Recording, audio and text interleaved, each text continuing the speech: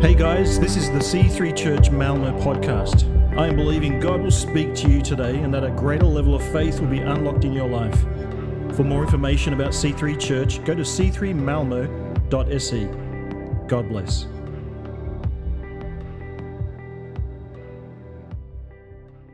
All right. Excellent, guys. So, good morning to everyone. Good morning, Aliupa. Are you guys still? Good morning, everyone. Come on. Let's wake up. I know it's a little bit dreary outside, but in the house of the Lord, we are warm. We are ready to go. We are revving. We've got a fire burning inside of us. And so I believe this morning that you're going to be touched in a way that the Holy Spirit can only touch a human being.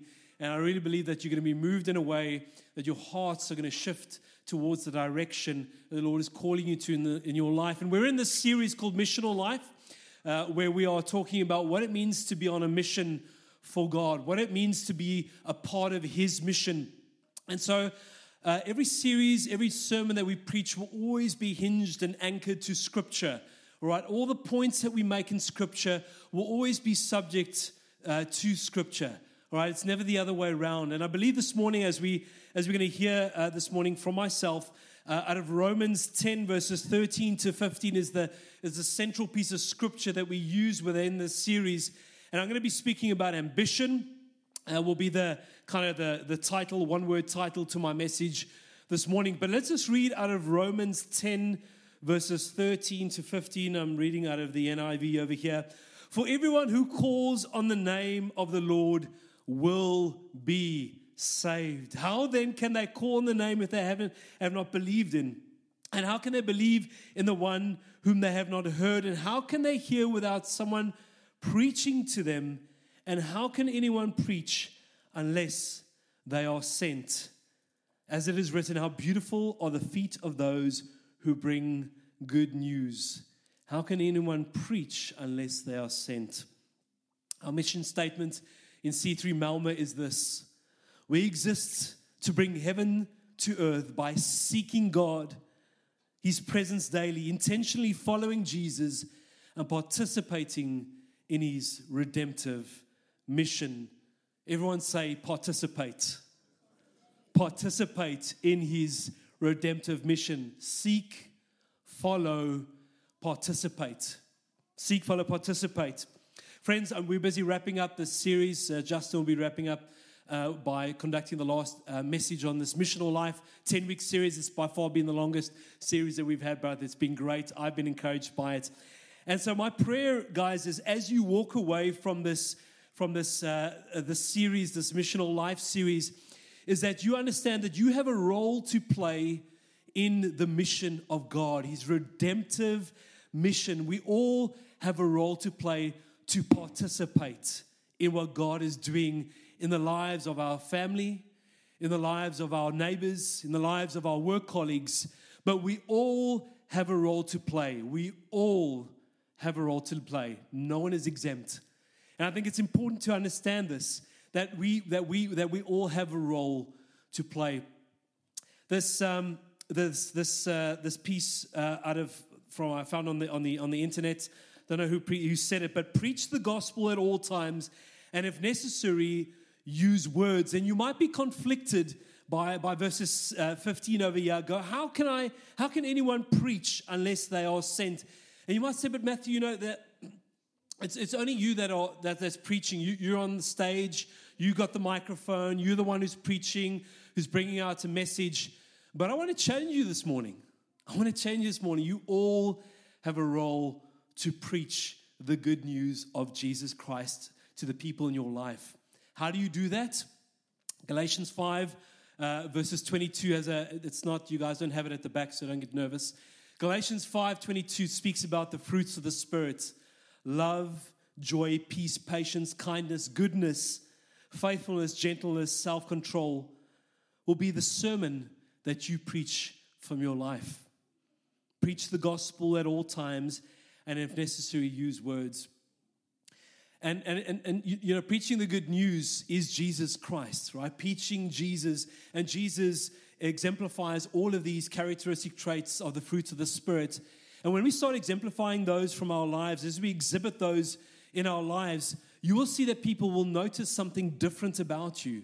They will start asking questions in the workplace, but why do you love in the way that you love? Why are you so faithful? Why this kindness that you have? What is so different about your life? And you will have the opportunity to testify of Jesus. You will have the opportunity to testify of Jesus. I want to give you a little bit of a short story from my life. And almost 20 years ago, when Christelle and myself were dating, I took her for the very first time. I took her home. My folks are divorced, so we're at my father's place. We're at the summer house next to the ocean. And that first night, Christelle and myself were going to bed, and we were sleeping in separate rooms and separate beds. We wanted to hold ourselves from the sexual pleasures that marriage brings. And my father asked me, but why are you sleeping in a different room? Why are you guys not in the same bed? And we had a bit of an altercation. We had a bit of exchange of heavy words on this topic. And it led to 20 years later. And we fast forward 20 years later, we can see that my father, in this day, he actually tells other people about Jesus in our life, of what Jesus is doing in our lives, the principles that he sees in our lives. He talks about what God has done through saving Christelle. For those who missed reading her book, get that online. It's all in the book. Just hearing what the Lord has done in her life, about our twins and about Dylan and all the things in her life. My father, I believe he is saved. I've heard he has given his heart to the Lord, but he hasn't made Lord his God and Savior, or at least his Lord over his life. But he testifies of God, of the principles. And I really believe that it's because of the fruit that Chris and myself have been exhibiting throughout our lives that we've been able to preach a sermon to him. We've been able to minister to him without using a lot of words. And we're nothing special other than just being obedient, following God. And of course, I've had time to talk to him, but I haven't been overly preachy towards him, if you know what I mean. And we've just been living a life that's filled with the Spirit, the Holy Spirit's fruits. And that has allowed him to be able to testify to others about our lives and about what God is doing in our life. So I want to encourage you this morning. So verse 15 is challenging to you.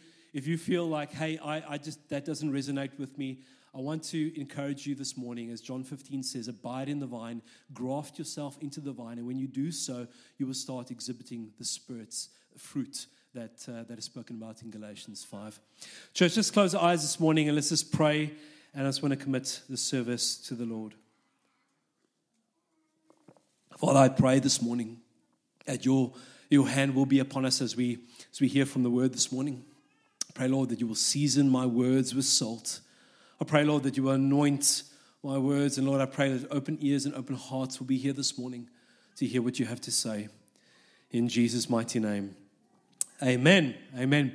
So I'm going to be preaching a little bit on ambition this morning. When you hear the word ambition, what kind of is the first thing that comes to mind? And you might be kind of distracted by the word ambition, because ambition is one of the most dominant values in the culture that we live in today. All right? But the followers of Jesus Christ, you sitting here in this auditorium might be sort of finding it a little bit of a complex issue. Like, if I think about ambition, what comes to mind? How do I, as a Christian, as a Christ follower, how do I become ambitious but still don't conform to the ways the world talks about ambition? James K.A. Smith says it this way: if you keep walking around the phenomenon of ambition, you'll start to note a couple of features. First, the opposite of ambition is not humility. It is sloth, passivity, timidity, and complacency. We sometimes like to comfort ourselves by imagining that the ambitious are prideful, arrogant, so that those of us who never risk, never aspire, never launch out into the deep, get to wear this moralizing mantle of humility. But this imagining is playing it safe. It isn't humility or humble. The heart of worldly ambition is to desire dominance or dominating over the other person or other parts, and also being recognized in doing so. But as James K.A. Smith says over here, that the opposite of ambition is not humility. It's laziness. It's laziness. It's like kind of being a sloth. We watched Dylan chose a movie. We do Friday night movies, and he chose a documentary on sloths. That was what he chose for Friday night. Jason is into into elements and these other, these dinosaurs, and Caleb's into cars. But Dylan chose a documentary on sloths. So we watched that on Friday night because we're like, okay, whatever you want to watch, man. And have you seen a sloth movie? So slow.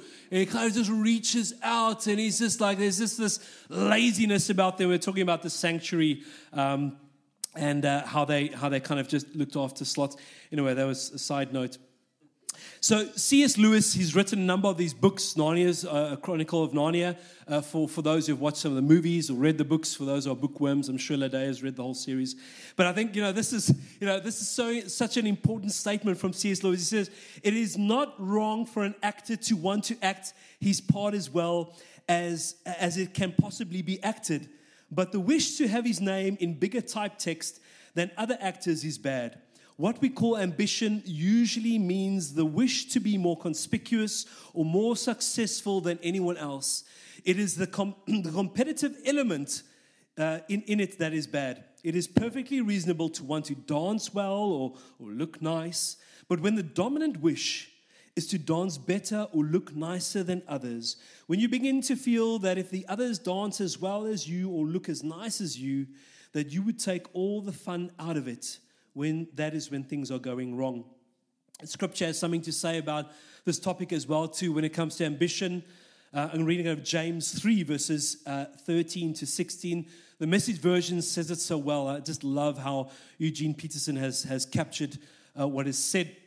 "Do you want to be counterwise, to build a reputation for wisdom? Here's what you do." Here's a bit of advice. "Live well, live wisely, live humbly. It's the way you live, not what you talk, that counts. Mean-spirited ambition isn't wisdom. Boasting that you are wise isn't wisdom. Twisting the truth to make yourself sound wise isn't wisdom. It's the furthest thing from wisdom. It's animal cunning, devilishly plotting. Whenever you're trying to look better than others or get the better of others, things fall apart and everyone ends up at each other's throats." So James warns us over here not to let domination and recognition become the selfishness that resides within our hearts, because it's ungodly fruit and it unleashes demonic power. And it's important to know that, a lot of damage is caused in church because of this kind of unhealthy view of ambition. And that kind of unhealthy view of ambition that the world speaks about finds its way and kind of trickles its way into church. And we become more driven in church to perform for God than to be called by God. And for me, I've realized that is a key area that we need to be careful of when it comes to ambition. And God's put something in our hearts to be ambitious. He wants us to achieve things. He wants us to do things. But the motivation behind it is so, so important. I don't want, the worldly ambition can taint our view or understanding of ambition from a Christian perspective. We can easily be trapped in performing for Christ instead of pursuing His heart. The most important thing, church, this morning is in the pursuit of Christ's heart above everything else. It is not about performing. If you do EHS, you will learn about this. It's not about doing for Christ. It's all about being with Him above everything else. And that is what we've been called to in this church. This is what our holy ambition should be all about, is that we want to be near to Christ. We want to pursue His heart more than pursuing and doing things for Him. The character that we're going to be focusing on this morning is Nehemiah. Nehemiah is not a prophet. He's not a priest.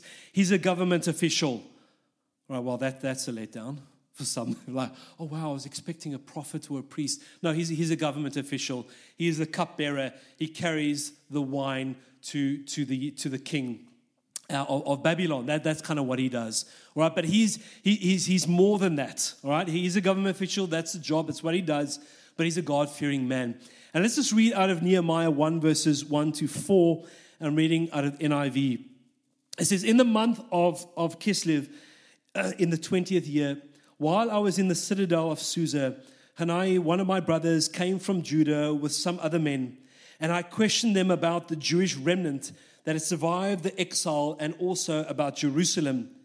They said to me, those who survived the exile are back in the province and are in great trouble and disgrace. The wall of Jerusalem is broken down and its gates have been burned with fire. When I heard these things, I sat down and I wept. For days I mourned, I fasted and prayed before the God of heaven. Nehemiah's heart was broken. It was livid. It was in pieces. It was shattered because the walls of Jerusalem were broken. The gates had been burned. People probably were ransacking the city, these rogue vagabonds just coming in there and just stealing from those that are there, disturbing those that are there, that are trying to say worship God. The temple was in pieces. It no longer stood in order for people to be at a safe place. Nehemiah had what would be called is a holy discontent.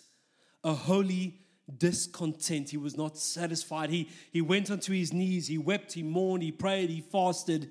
He was not happy with the situation. He had this ambition to rebuild the walls and restore the gates again to their former glory. And he approached the king and he spoke to the king about it. And he even asked the king for resources. Wow, what a brave guy. I mean, here Nehemiah is just a regular government official, cupbearer, carrying wine to the king. And here he asks, hey, king, I've got this burning desire to see the city of Jerusalem, the walls being restored and the gates being rebuilt again. Nehemiah was not in it for himself. If you think about it, just think about it. You know, if you're the cupbearer, you'll be carrying this beautiful cup, probably made of gold, filled with wine, and Nehemiah's chores were probably going down into the cellar, selecting wine from an array of pots, of vast amounts of wine. He probably went to the chief chef in the kitchen and was doing some wine pairing to make sure that the king was well taken care of. Being a government official, he probably was clothed in beautiful linen clothing. He would probably lived in a beautiful house as well too. He was comfortable. Let's put it this way. He was probably very well off, very comfortable. But he was in a place where he had this holy discontent. Like something needs to be done about the situation in Jerusalem.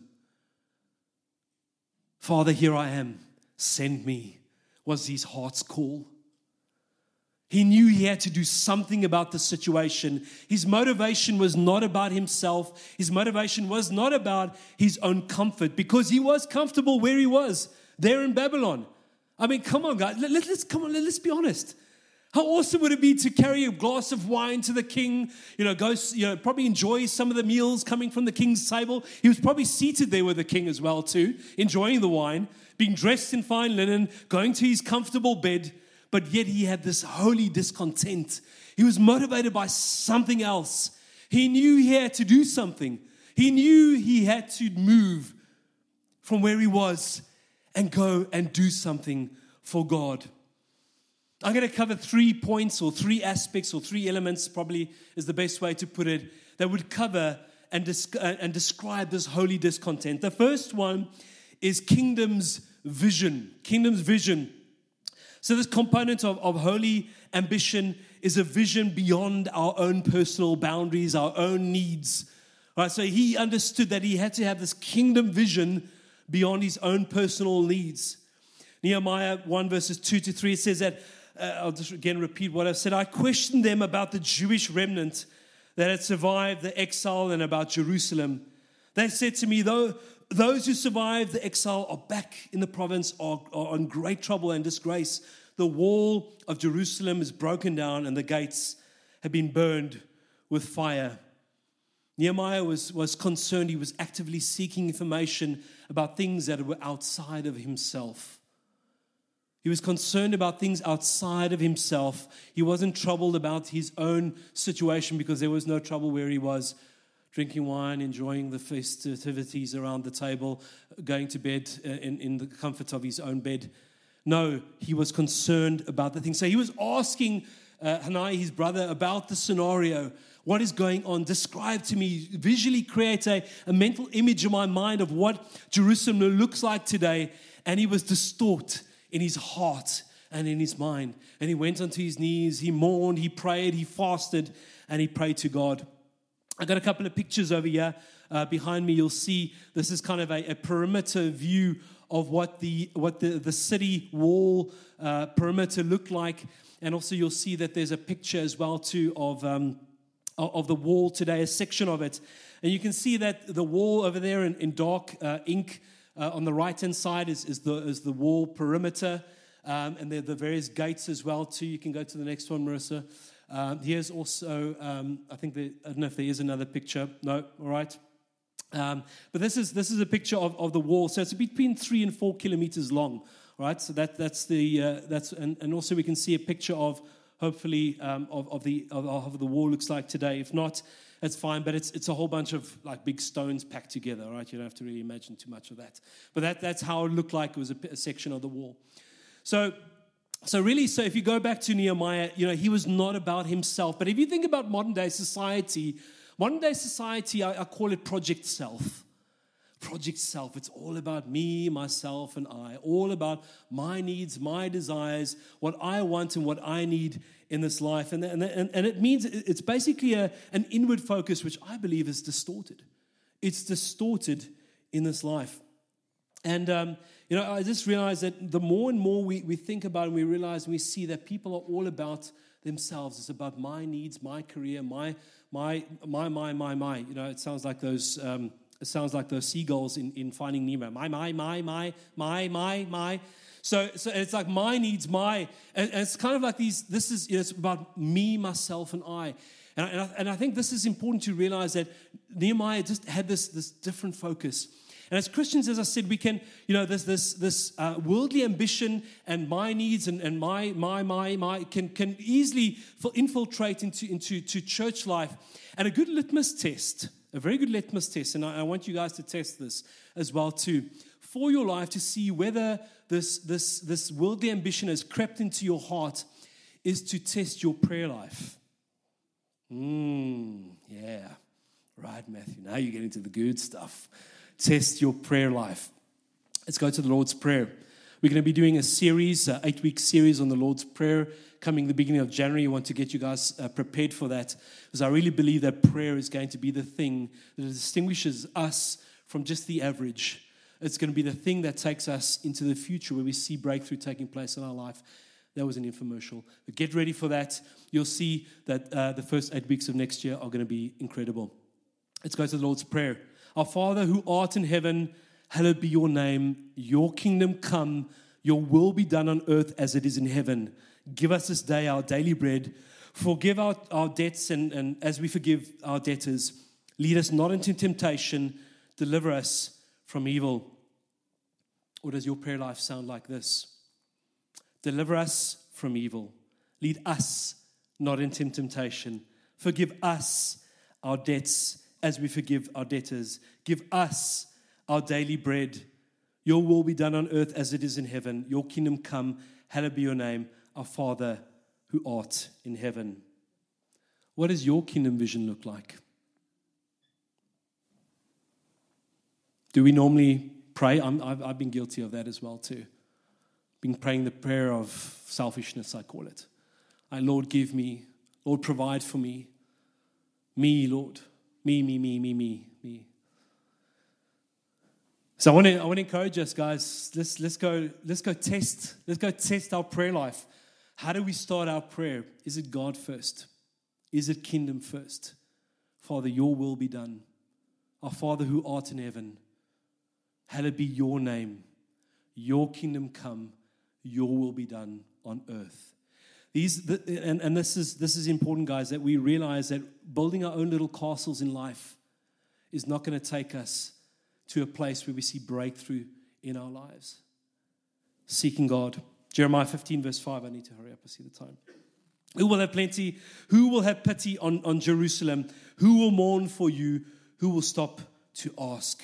God is looking for people who care about what He cares for. God is looking for people whose hearts break for what His heart breaks for. Point number 2, crystallization of discontent. The second component of holy ambition is this topic of crystallization of discontent. Belief that things must and should and will change. Is there an awareness of things not being right solidifies into a tangible response, the things that are simply not okay?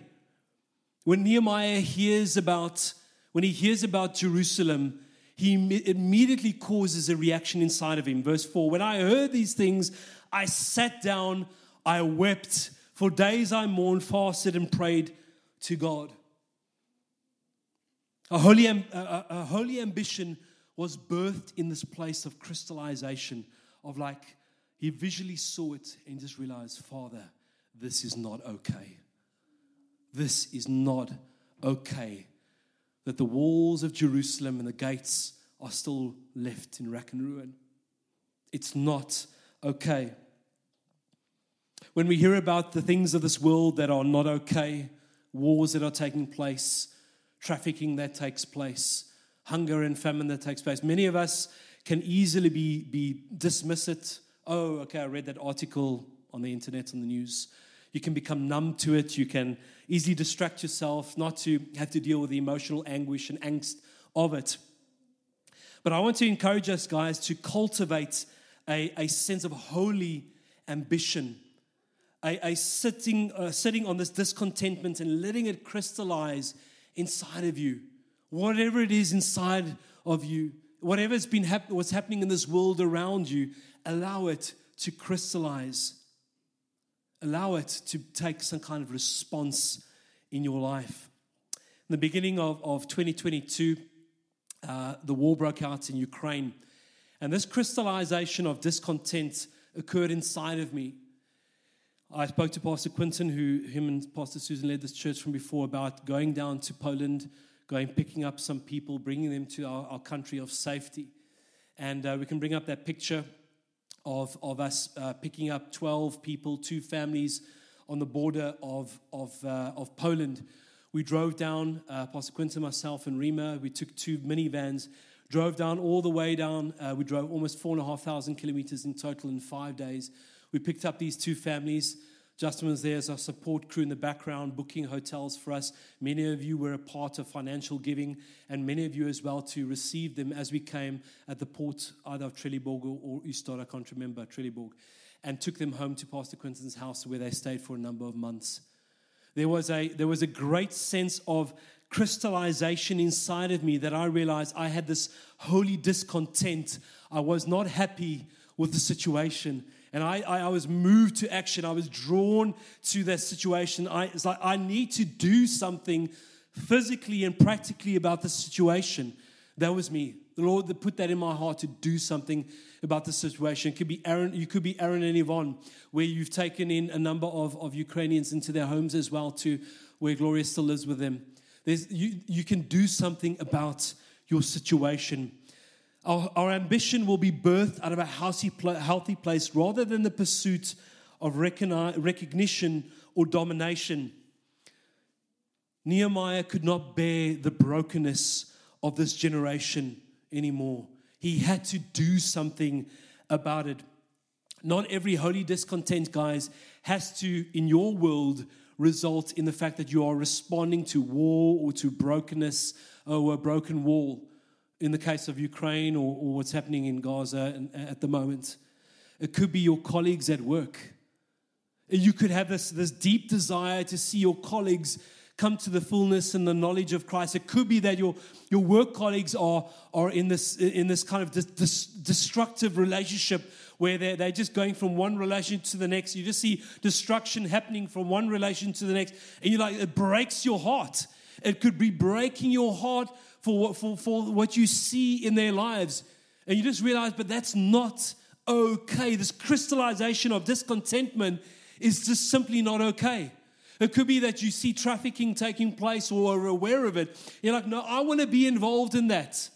I want to be there's an organization, Christine Kane has it, called A21. You can be involved in that if you feel like, I'm not satisfied with the human trafficking that's taking place in this world. It could be that you want to be involved during Christmas, where many people are out on the streets without shelter, or just you want to be a part of what Salvation Army does, or Hellemenigwe as well too. They're doing amazing things, or even City Hearts as well. We're packing shoeboxes for Ukrainian children that don't have gifts, that don't have the means to be able to enjoy Christmas as all of us enjoy Christmas, being able to present our children with gifts. Let's get a holy discontent, a yearning to see, and let our hearts break what breaks God's heart. Let's seek and desire that in our lives. The third area, radical sacrificial action. Nehemiah felt the burden of brokenness. He felt the burden of brokenness. He didn't jump up straight into action when he heard the news. What was the first thing that he did? He wept, he fasted, he mourned, he prayed. We will never have influence if we don't accept responsibility. Nehemiah 6 verses 7, I confess the sins we Israelites, including myself and my father's family, have committed against you. We have acted very wickedly towards you. We have not obeyed the commands, decrees, and laws given to your servant Moses. And he prayed this prayer, verse 5, Lord, the God of heaven, the great and awesome God, who keeps his covenant of love with those who love him and keep his commandments. This was his prayer. After these prayers, we saw Nehemiah, an average government official, take action and bold steps towards radical sacrificial action. Again, guys, he was very comfortable in his place. Wine, food, lovely clothing, nice house. He didn't have to do anything, but he was moved to compassion for the city of Jerusalem. He did something, but he first was seeking God.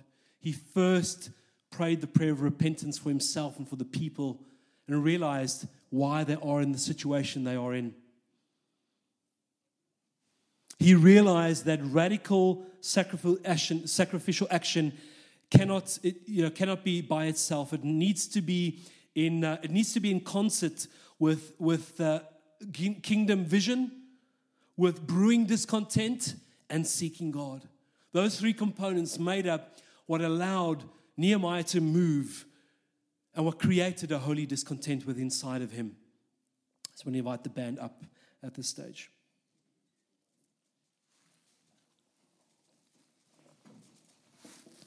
Holy ambition leads and drives acceleration.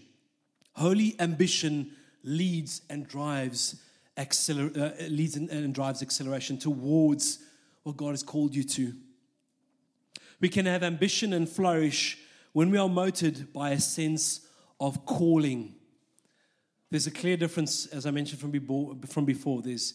You can be driven for God, or you can be called by God. It's important to realize that drive is going to run out of steam very, very quickly because you're doing it on your own strength. We want to see people respond to a call of God. We want to see you respond to a call of God. Gordon MacDonald says it so well. Being called by God, called people value obedience over results. Called people focus on who they are becoming, not just what they're achieving. Called people focus on the day of judgment rather than judging people. Called people celebrate God's work in others without comparing or criticizing them. Called leaders worry about the lives of those they are serving, not about the profile they are growing. Church, if you find yourself confused about how to approach ambition, just look to Jesus. Just look to Jesus. If we think about radical ambition, we have to look no further than Jesus. He's the ultimate example of what it meant to live a good and righteous life towards ambition for God. Called. Jesus was called. He was called to the cross. You can recount in the end of the book of Matthew in the Gospels, he was on his knees, hands and knees. For those who've seen the Passion of Christ, you might have a mental picture of this. He's on his hands and knees. The snake was slithering in front of Jesus, and he was sweat and blood was pouring from his forehead. And he asked God, and he prayed. And he said, God, if at all possible, let this cup of suffering pass from me. But not my will, but your will be done. He understood radical sacrificial action. Jesus understood what it meant to radically sacrifice. He understood that he had to go from the comfort of heaven to earth, walk the earth for 33 years, being persecuted and eventually martyred and eventually nailed to the cross, so that you and I can be in relationship with God our Father, so that you and I can be in relationship with God our Father, that we can eventually enter the gates of heaven one day. Jesus understood that he has to come out of a place of discomfort, or out of comfort into a place of discomfort, so that you and I can receive our Father up in heaven as our Lord and Savior, Jesus Christ. And I want to encourage us this morning to be asking those questions. And I want us to just stand right now. Let's just get ready to praise again this morning. But I want to ask you and leave you with this question. And then, of course, would like to, as usual, and I say usual because this is becoming our new standard, I want people to come forward for prayer. Church, I don't want us to gather here on a Sunday just listening to what I or other preachers have to say and to worship. My expectation on a Sunday is that you are radically transformed every single Sunday in a different part of your heart. That is what I seek and desire to see take place. I want us to leave here differently from the way that we entered through those doors this morning. And again, that's why I want to emphasize prayer. Nothing, absolutely nothing can happen without prayer. Asking God to change our hearts in the area that we desire and seek more of. And so I want to encourage you this morning. I want to ask you this question: What radical sacrificial action will you be taking today? What breaks your heart, and what breaks God's heart? What are the things that should be breaking your heart? What radical sacrificial action will you be taking today? What are you moved by? What are you moved by? What are the emotions that sit within you that once you've crystallized them and you've realized, but that's actually not okay. That is actually not okay that it continues in this way.